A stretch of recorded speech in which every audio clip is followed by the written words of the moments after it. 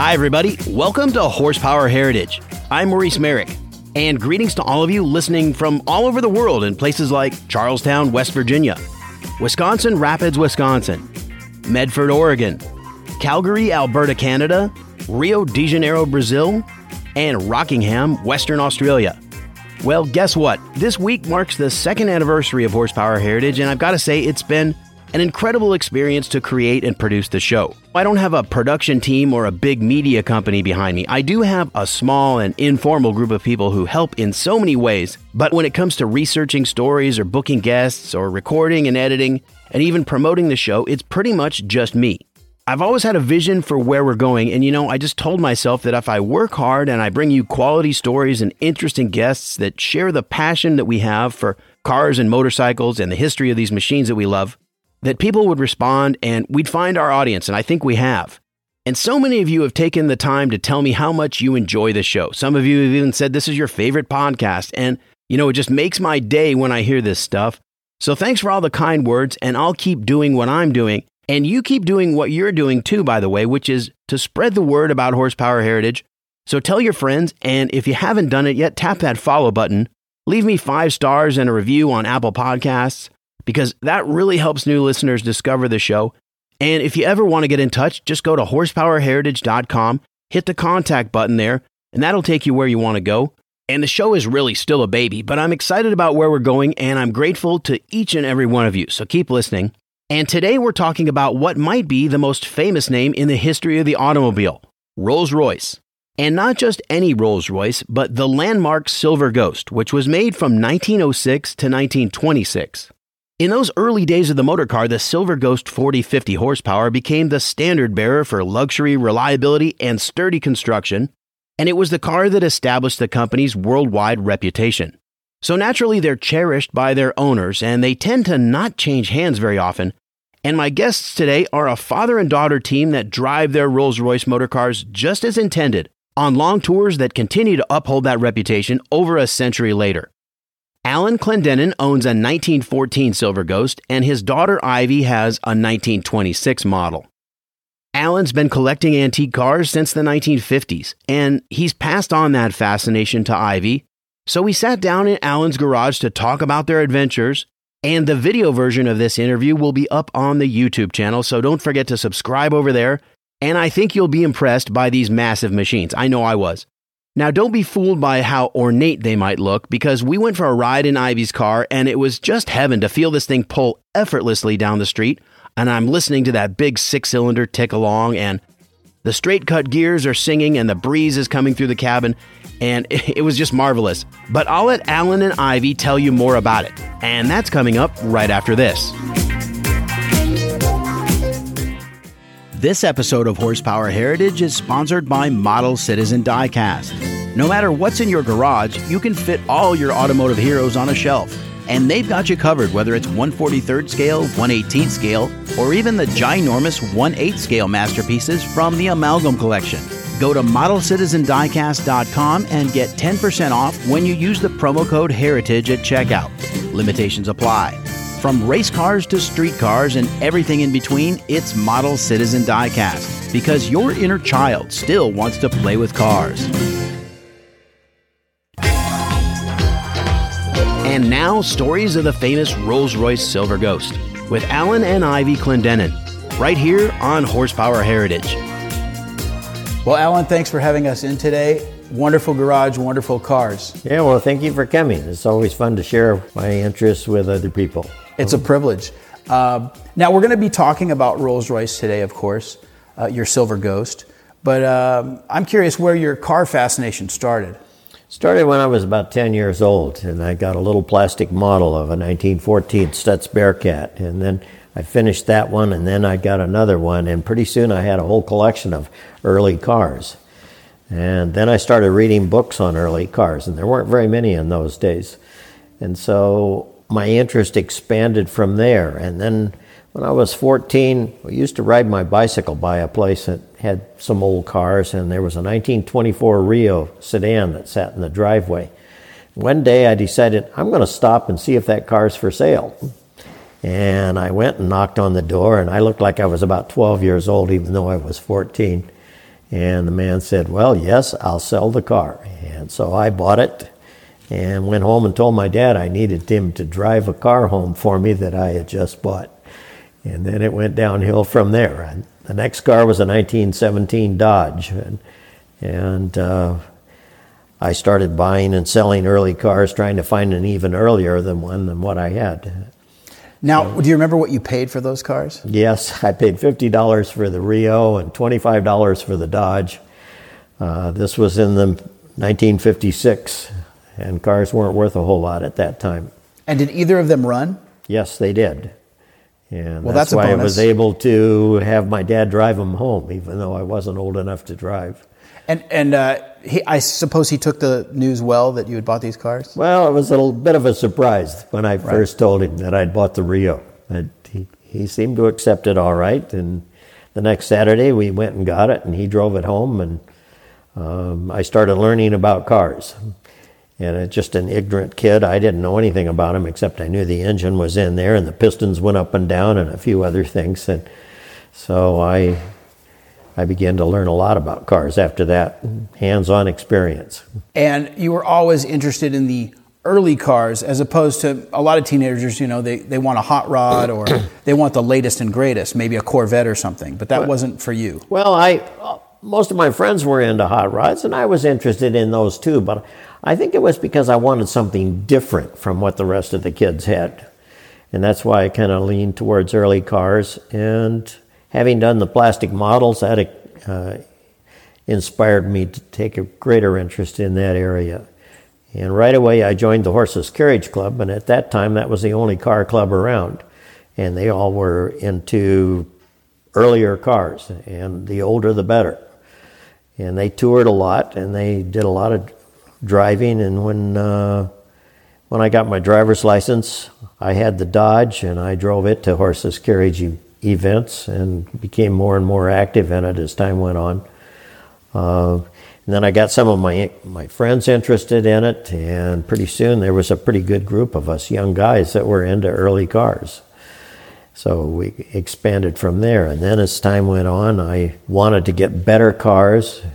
And then when I got out of high school, I bought a 1912 SGV, which was a Lancia built under license here in the U.S. Interesting. Like a Lambda or no, or it was before that, pre-Lambdas. Right. It was like the first model Lancias. And it was a high-quality car, and I didn't know much about them, but I learned. And it kind of expanded from there. Now, are you surprised at the resurgence of interest in, say, pre-World War I cars these days? I'm seeing a lot more interest, and I think it has to do, my theory, of course, I think it has to do with the fact that we're surrounded by high technology all the time, and we're really removed from the mechanical stuff. And so I think people, when they see it, it's fascinating to them. Well, cars are simple. They're easy to understand in the real early cars. Where cars today, you raise the hood up and you look under there and you've got all of these shields and different electronic gadgets, and you wonder, well, which piece is the engine? And the early cars, they're simple and easy to understand. And I think that people are looking for something that they don't have to concentrate on a whole lot. And of course, there's people that like all of that technology. But then there's people that are looking for an easier path to understand what's going on. Yeah. And I think that's one of the things that inspired me about Rolls-Royce. When I was about 30 years old, I met a gentleman who had some early Rolls-Royces, and he introduced me to a woman whose husband had passed away and left her with 4 Silver Ghosts. And she was looking for somebody to kind of take care of the cars for her. And by that time, I knew quite a bit about cars in general, and she had a 1909 Rolls-Royce, a fairly early Silver Ghost. And I went, and the car hadn't run in a while, and I checked everything out, and I thought, well, I can start this car. And it was a hand crank car. It didn't have a starter on it. And it wasn't long, and I had the thing running, and then I decided, well, let's take it out and drive it around. And it was a great experience, and that really stimulated my interest in Rolls-Royce. Do you remember what year that was, by the way? That was 1972 or 73. I can't remember exactly. But And what was a Silver Ghost worth at that point, do you think? well, that car was probably worth about $10,000 at the time. Okay, so not a small sum of money in that year. No, but it wasn't a huge amount of money either. Right. I would say, well, a new Cadillac would have cost you about $5,500 then, I think. Probably. So, yeah. Interesting. Well, this car was probably worth more because it was such an early car. Right. And there weren't a whole lot of survivors of real early Silver Ghosts. Right. So you got into Rolls-Royce, and one thing that I like is that you really use your cars. They're not garage queens. No. I enjoy driving cars. I'm not one to do a lot of restoration work, and I'm not big on going to car shows and standing around and letting people ooh and ah what a gorgeous car it is. And I already know that. And I don't have to prove it to anybody, but I do enjoy sitting behind the wheel and going down the road and looking at the scenery and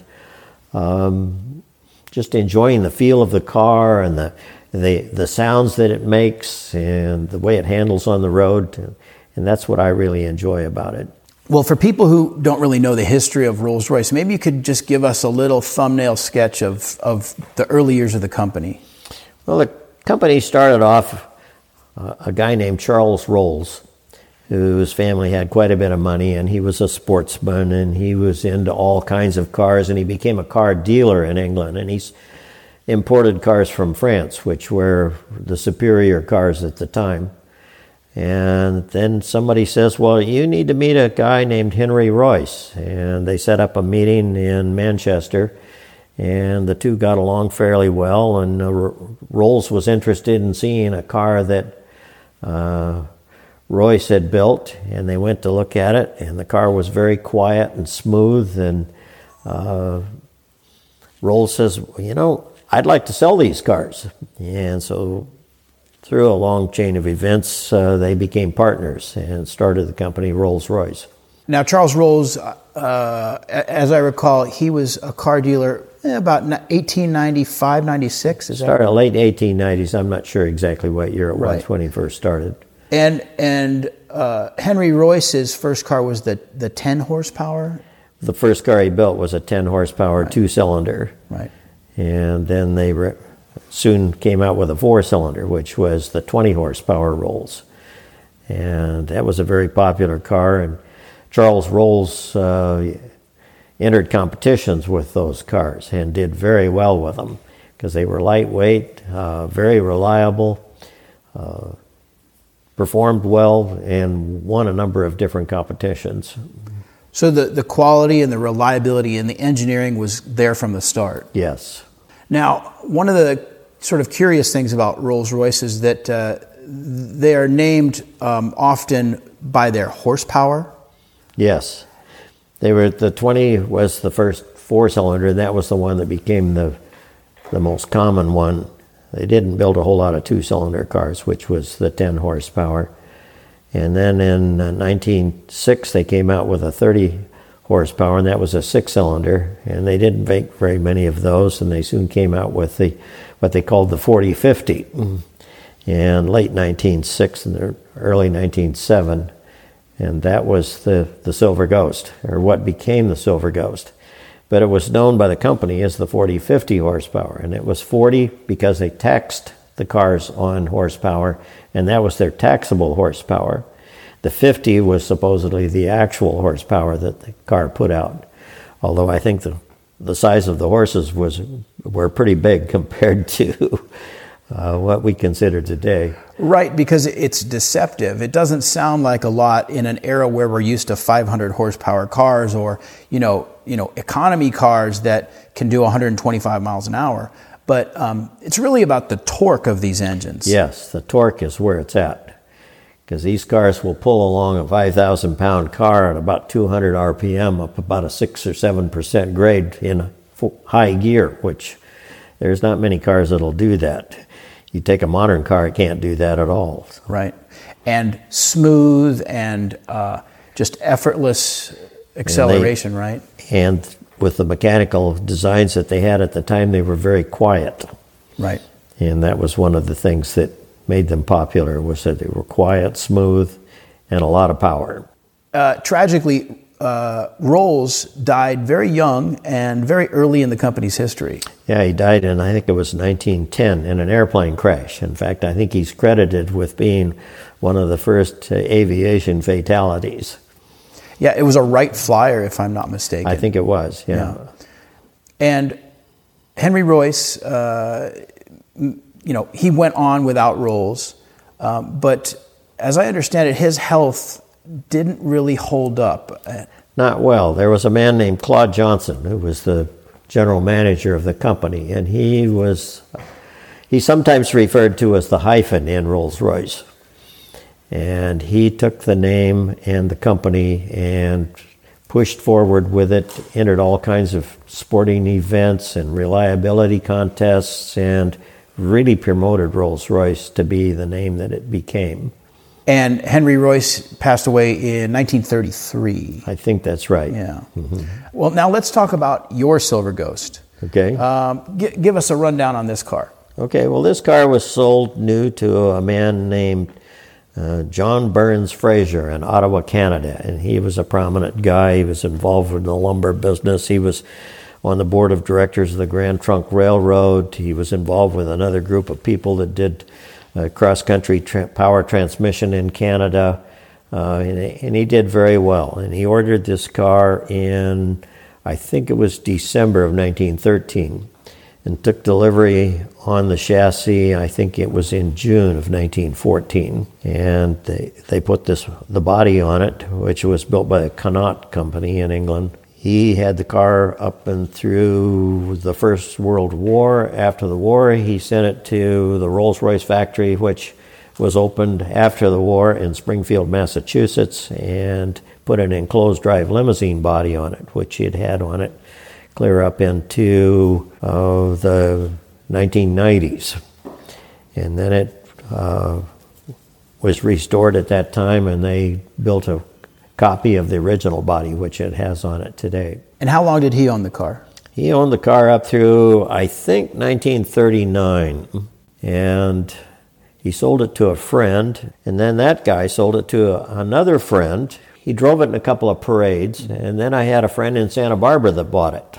And I think that was 1978, 79, something like that. And that was when I first saw the car. I thought it was a wonderful car, but never dreamed that someday I would own it. Right.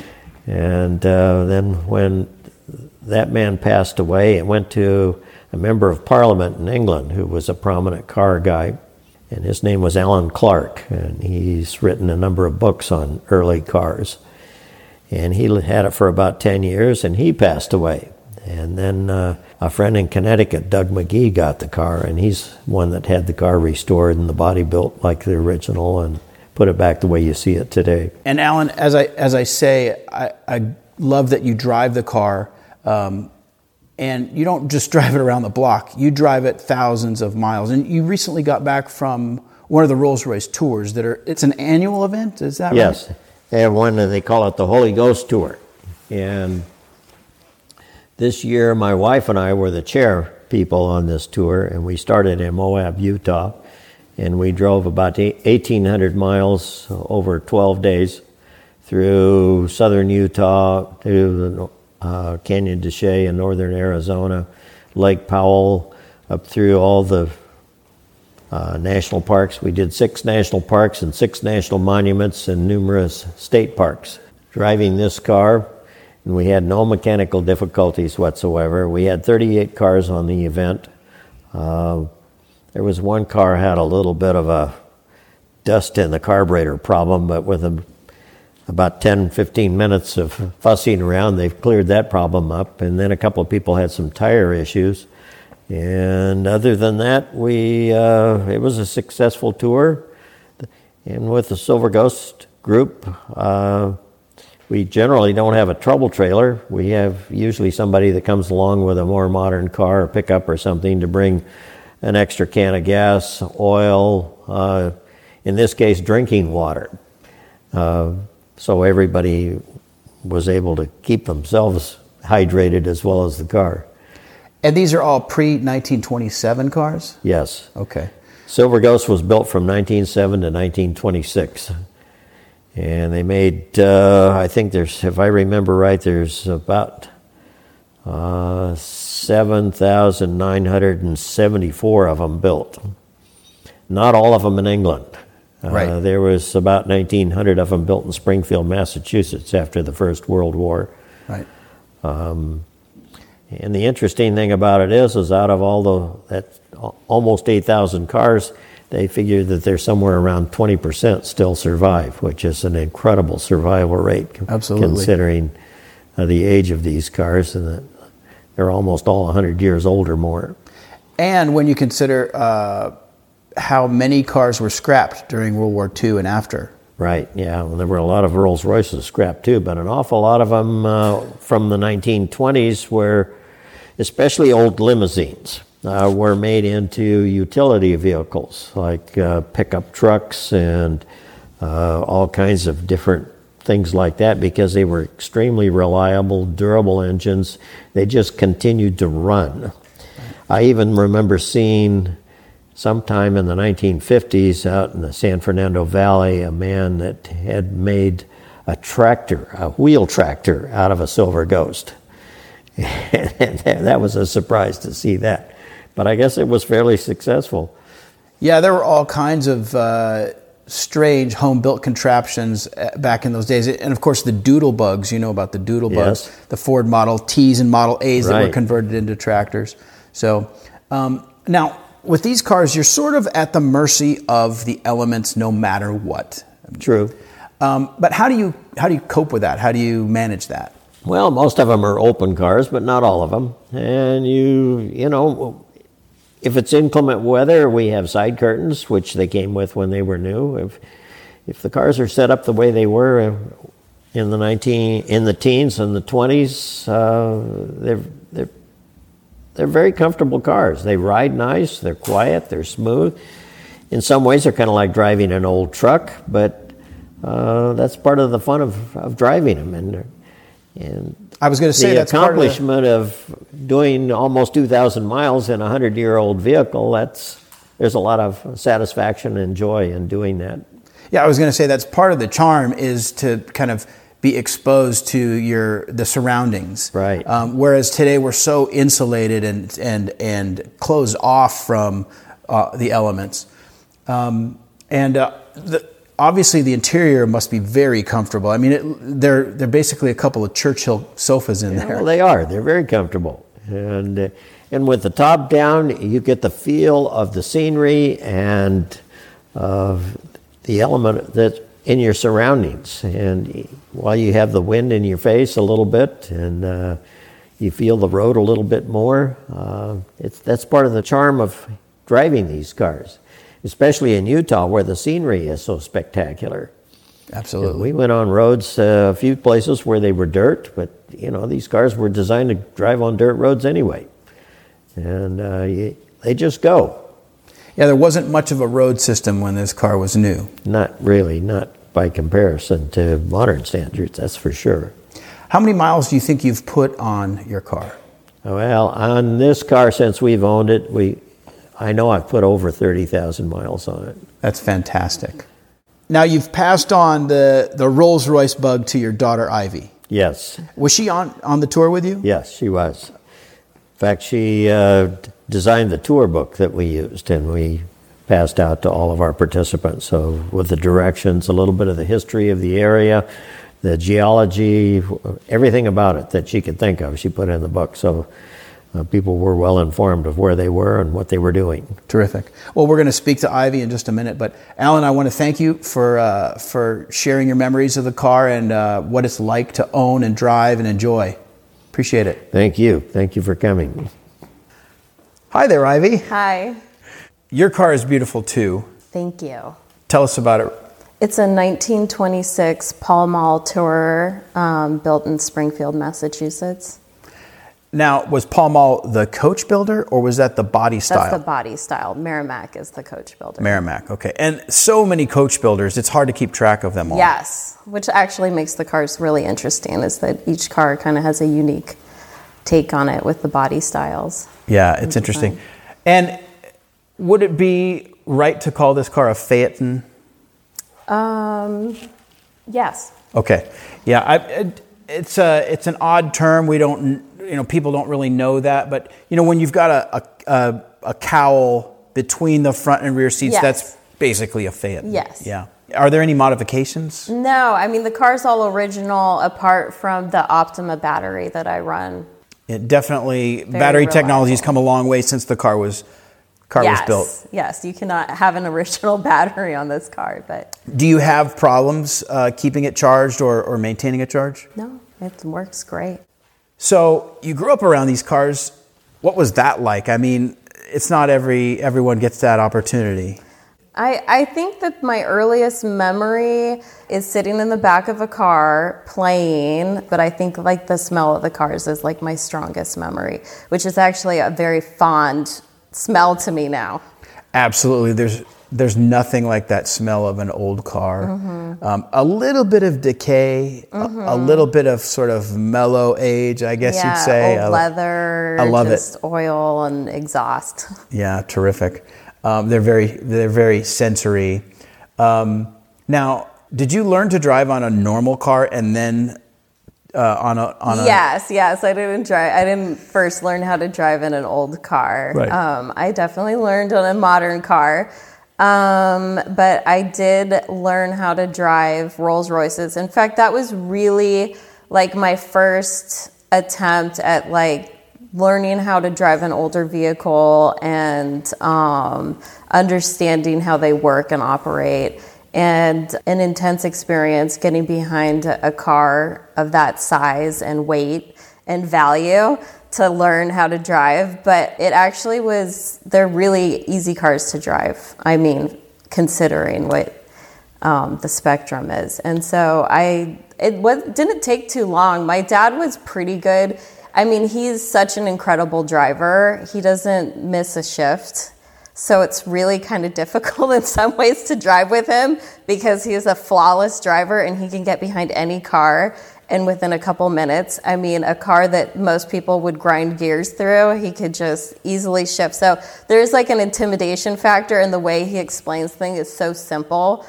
And your dad's a patient guy too. Yeah, he's very patient. Yeah. He's very patient. So somewhere down the line, you decided you wanted one of your own? Yes. Well, my dad offered me the opportunity. He was like, look, I've come across this car. It actually wasn't this car. It was a 1923 Pall Mall. And it was going up for auction at this obscure auction that he came across that had no advertising. And he was like, I think this thing's just going to pop up and no one knows about it. And it's like, I think we should get this car. I think you should get this car, because he knew that I was beginning to get interested in the hobby. I still lived back east, but I was starting to get more involved when there was a big event or a cool tour. And so he just thought it was a great opportunity. I jumped on it. It was an amazing car. And then we ended up selling that car. And then a widow contacted my father and was like, I have this car. I don't know if you're interested, but I need to sell it.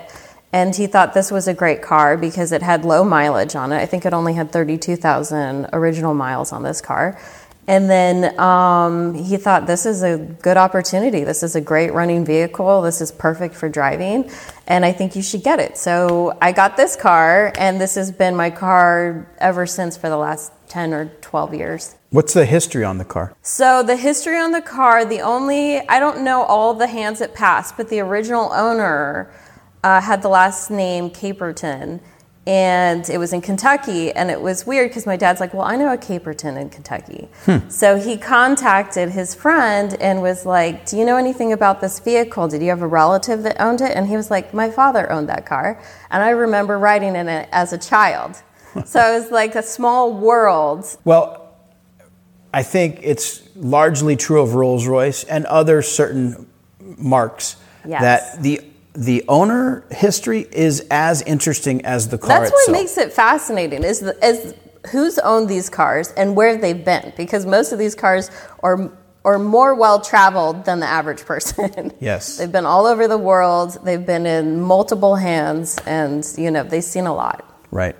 And, of course, let's not even get into the Maharajas. Oh, yeah. And all of the Rolls-Royce cars that they owned and the outlandish bodywork on them. Yes, which is a whole nother, Well, your car is clearly, I don't know if it's fair to say, a generation ahead of your father's. Yes. It's a much more modern-looking car. Yes, and it's 3-speed, and, it's pretty practical. I mean, you just get it into third, and it drives. Right. And it looks like your car would have had incandescent headlamps from the factory versus the carbide lamps that your dad's would have had. Yeah, I believe so. Alan, is that right? Rolls-Royce was one of the first companies to offer electric lights on a car. But the interesting thing about that is they didn't offer an electric starter until after the First World War, Right. where most other cars had electric starters. Rolls-Royces were still hand cranked. Interesting.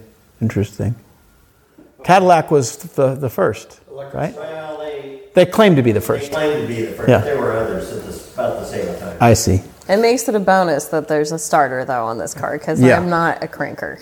Even though it looks a lot more modern than your father's car, do they drive largely the same, or? I'd have to say they definitely drive differently, and from what I've told, obviously I haven't had, the experience of driving every Silver Ghost, but each one kind of has its own personality, and they all kind of drive a little differently. My dad's car definitely actually feels more powerful, and it shifts smoother. Mm-hmm. The first car that I owned, it was a gorgeous car. It had incredible brakes, which was nice. But that thing was so tricky to shift. And when I'd let somebody drive it, I was like, there's a little system to how you have to shift this thing. So Tell us about that. Well, there's just first is you take your time into first, you jam it into second, and then you count to 2, and then you put it into 3. So it's there's a weird little kind of quirkiness to it. But I'd imagine most cars kind of have a little bit of a character when it comes to driving them. And but I really enjoyed driving my dad's car as well. But my car is very comfortable. I mean, having the 3 speeds is nice. The way his is set up, his gearbox is really low. And of course, my size, I have to consider pillows and sitting up because, I sometimes can't reach the pedals. And there's no automatic, seat. Right. There's no adjustment. Yeah. So I have to consider pillows and stuff. And it's just slightly off. It's just slightly too big for me. It's not every day you see a young woman driving an antique Rolls Royce. Mm-hmm. So do you get lots of double takes? And I'd say so. I think the car kind of steals the show more than me. Right. I think when I get out of the car, I definitely get some attention and people want to ask me questions and stuff. But yeah, I think the reality is that the car definitely precedes me as the driver. But I think it's a novelty for sure. Yeah. You guys tour with your cars. Yes. You must have some really great memories of that experience. Yeah, I mean, my whole life we've been touring and driving, and of course you've heard that my dad is a driver, and so in turn that's, been passed along to me. And so I would say since moving closer to my parents, I've gotten more involved and I've helped them organize a couple tours. One of the tours that we first did was in Death Valley, which I just love Death Valley as a place to visit.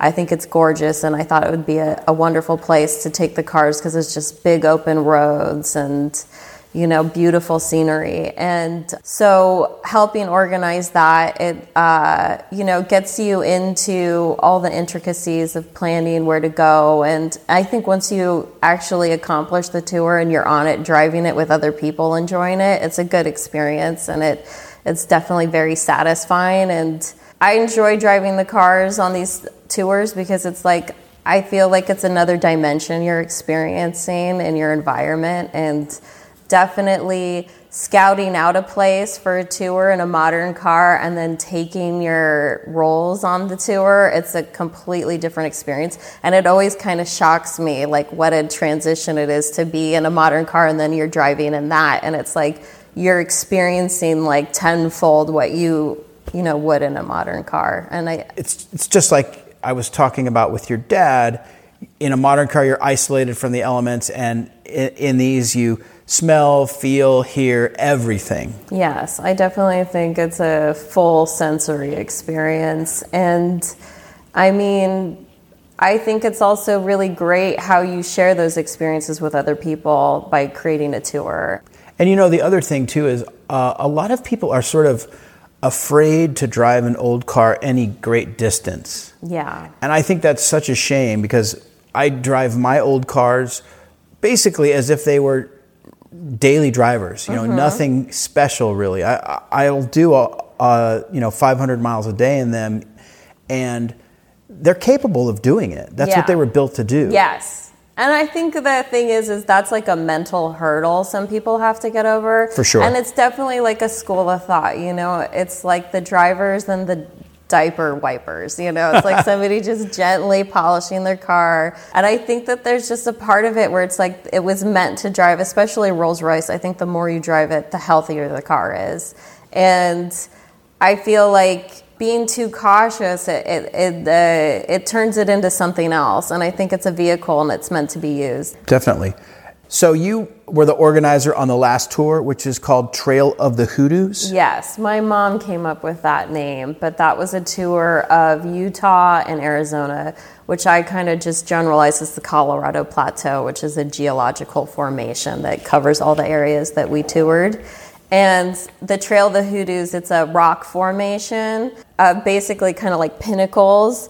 So when a mesa starts to erode, you get the layers, the strata, and the top layer tends to be a very hard rock, so everything else erodes around it and then keeps this perfectly standing pillar. And they're all over the Colorado Plateau, so we thought it was kind of like every place we would go to, there would be hoodoos. What it sounds to me like is the title of a Tintin story. Yeah, I think there's a little fantastical adventure kind of approach to it. Yeah, I love it. Organizing the event, it's a big job. You want number one, your route to be really fantastic. Yeah. You want everyone's needs to be provided for. Yes. And we're jumping from location to location. So it's not like a hub tour where we're staying in one location and then just going out each day on a different route. It's like we're going from location to location to location. So it becomes logistically difficult because you have to anticipate that things are going to go wrong at the next location, and you won't discover those until you arrive with everybody else. Right. So it's a little nerve-wracking, and it was great. It was a big distance. We went over 1,600 miles. So, I mean, it's a great distance, and you want to make sure everyone's comfortable and feeling good. And, of course, we like to drive. We also like to take more challenging routes because we have a little bit of an adventurous side to us. And so we did feel nervous because some people are uncomfortable going on a dirt road or taking a steep grade or a bunch of hairpins or, any kind of, variation of road conditions. So we try to be conscious of it, but we want to give people an experience too. Yeah. And so the only way to do it is kind of push people to, do something maybe they wouldn't be comfortable with. But this tour was complicated because I'd never been to these locations. So the first tour I planned with my parents, I was very familiar with everything that we were doing and where we were going. This was complicated because this was a long tour and I didn't know a lot of the area, but part of my experience in touring is that when you're driving, you want to understand where you're driving through too, not just you're in your car and you're, just focused on the road. So you want to focus on the area you're in and what you're driving through and, the history and where did this road even come from too. I mean, it's just so I like to layer it with information through the directions as well and give people some kind of, insight into where they are and who was here before them and any kind of geological, The other cool thing is that a lot of these early roads in the western U.S., there's lots of archival photography documenting those roads in the teens and 20s, and cars like Model Ts on them. Yeah. So must be neat to. You've probably seen some of those photos. Yeah, I mean, when we did it's interesting. I think because some of the places we went in Utah were pretty remote, there wasn't a lot of options of photography, but in Death Valley, it was such a novelty in the 20s and teens to go to Death Valley. So there's really fabulous photos of older cars. And actually, I mean, there's a great story associated with a Silver Ghost that was on our tour in Death Valley, and it was a prospector who ended up scheming and swindling people out of millions of dollars and investing in these mines. And he had a Rolls Royce that he drove while he was set up in Death Valley, and that Rolls Royce was on that tour. Wow, that is really cool. Very cool. Ivy, thanks for coming on the show and having me in. And Alan, who's sitting there off camera, appreciate your hospitality today. My pleasure. Yeah, it was great having you. That's all for this episode of Horsepower Heritage. If you like what you've heard, go to buymeacoffee.com/HP Heritage, and you can support the show over there and tell your friends, write a review. All of those things help me reach more gearheads like you. I'll see you back here on Wednesday, August 10th for more of the people and the stories behind the machines. So until then, I'm Maurice Merrick. Thanks for listening.